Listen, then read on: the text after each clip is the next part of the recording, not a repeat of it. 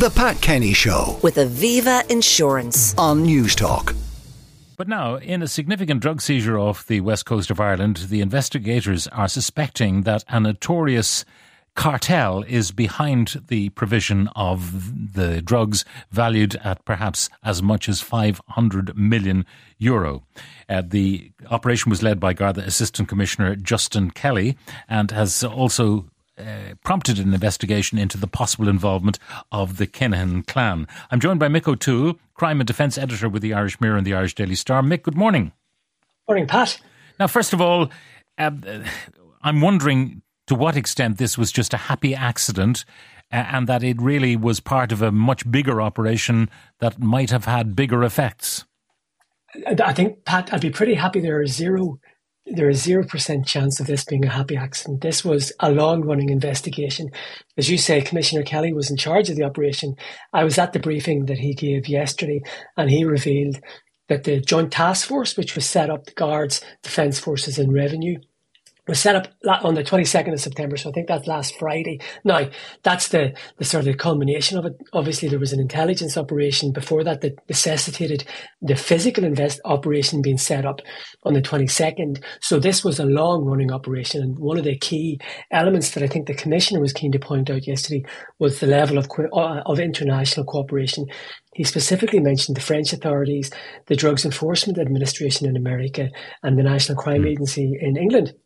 But more than anything, he pointed up an organisation, I think you may have had Mick O'Sullivan, the former head of it, on your show before, called MAOC, which is the EU's anti-drug smuggling agency, and that's based in Lisbon in Portugal. And Ireland is part of that. All the EU countries are part of that. And that really is at the forefront of trying to stop massive transnational shipments like this. And MAOC, and he pointed that up, were centrally involved in this operation, and they deal with intelligence. Now, my question really relates to the boarding of the MV Matthew. Obviously, the Joint Task Force was ready and willing and able to do that boarding. But I'm wondering if the people who were driving the trawler hadn't driven it aground, would any of this have happened in Irish waters, or would they have let that ship continue on its merry way to be intercepted elsewhere?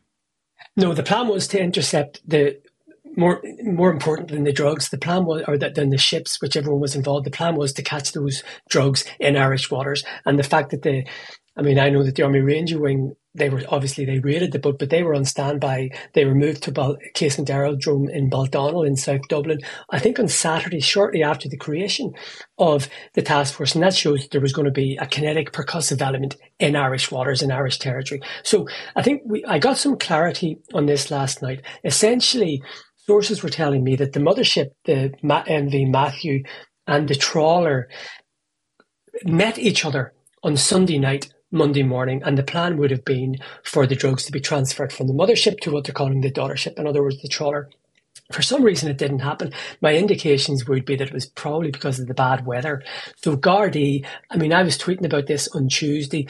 The initial belief was that the drugs were on the trawler, and I think that's because Gardaí and the Naval Service and the Air Corps were monitoring this and saw the two boats or ships effectively meeting each other. So the suspicion would have been that the transaction took place, but they very quickly became aware that it hadn't happened. So the MV Matthew became the focus of the interdiction operation. Now, the impossibility of the Navy boarding from a rib was because of the size of the vessel, but also the seas. And so the decision was made to bring the Rangers in by helicopter. It may also explain why the trawler couldn't really dock safely with the MV Matthew if the seas were high, because the trawler, relatively small, bigger than ribs, of course, but relatively small, and it just might have been too hazardous. Yes, I think so. And anybody who has seen the video released by the Defence Forces, without being facetious, it is a massive ship. So even trying to board that from a rib, what would it be, 100 feet, maybe more, trying to get up the ladders or whatever they used to get up on it. So, look, I think it was the path of least resistance to bring in the Ranger Wing. And I think, as I said, the Ranger Wing were on standby since Saturday. So I think there would have been a belief, at the very least, that they may have to be used. And I do know that when the trawler ran aground Sunday night, Monday morning, the Coast Guard rescued 2 men from it. But I think there had been concerns. They were seen throwing stuff off the boat when they were in trouble. And I do believe that there were concerns that they may have been armed. So I think that's one of the reasons why the Ranger Wing were also used, because this was a highly dangerous operation. They didn't know what was going to be waiting for them when they landed on the deck of that ship. Now, the supplier of these drugs is supposed to be maybe a cartel in South America. The question is, does the cartel suffer at all, or are they paid money in advance and then it's up to the purchasers to organise the transit? So the cartel just pocket the money and find another customer. Without being facetious, it's not as if it's two normal commercial companies doing a contractual deal. So it's probably nefarious and quite nebulous. But the belief would always be that the cartel would be responsible until it hits land, and then the Irish or European gangs are responsible if they lose it there. But we do know that it may have reached land elsewhere. We know that it was connected to the Canaries. We know that it left South America on the 19th of August and travelled over and went up through Canaries. And we know that the French authorities, Commissioner Kelly spoke about that. So look, it's not as clear as everybody thinks. I don't think they start off that the cartel loses out if it's intercepted in the way. There are relationships that say the killing cartel would have with massive cartels. So look, essentially, I think the giver and the receiver have both taken a hit in this. I don't think it's really as black and white as everybody thinks. Now, this was an intelligence-led operation. As we know now, the Irish authorities were across all of this and the operation was prepared.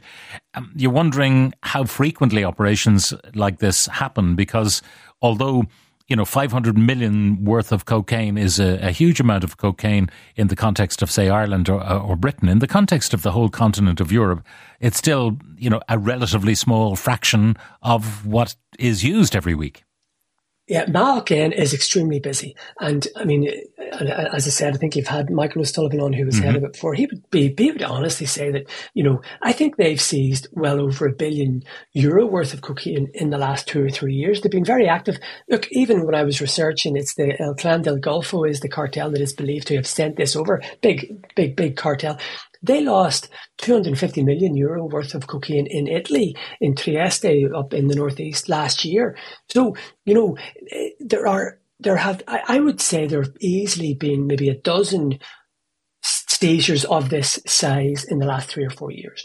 But that means, I would consider that means that there's more drugs getting through, because we know that law enforcement would accept that they catch a minority of what has gotten through. So maybe, it's obviously very hard to quantify, but probably between 10 and 30 or 40% of what is destined for Europe is caught by authorities. So the bad guys get through more often than not. Oh, it's a story, I think, which has a few more chapters to it. Mick O'Toole, Crime and Defence Editor with the Irish Mirror and the Irish Daily Star. Thank you very much for joining us. Some of the texts and WhatsApps coming in. Please remind any recreational drug users that they are creating the demand for these drugs and therefore supporting these gangs who brutalise people living in South American countries especially. Also cost Ireland serious money to protect our shores.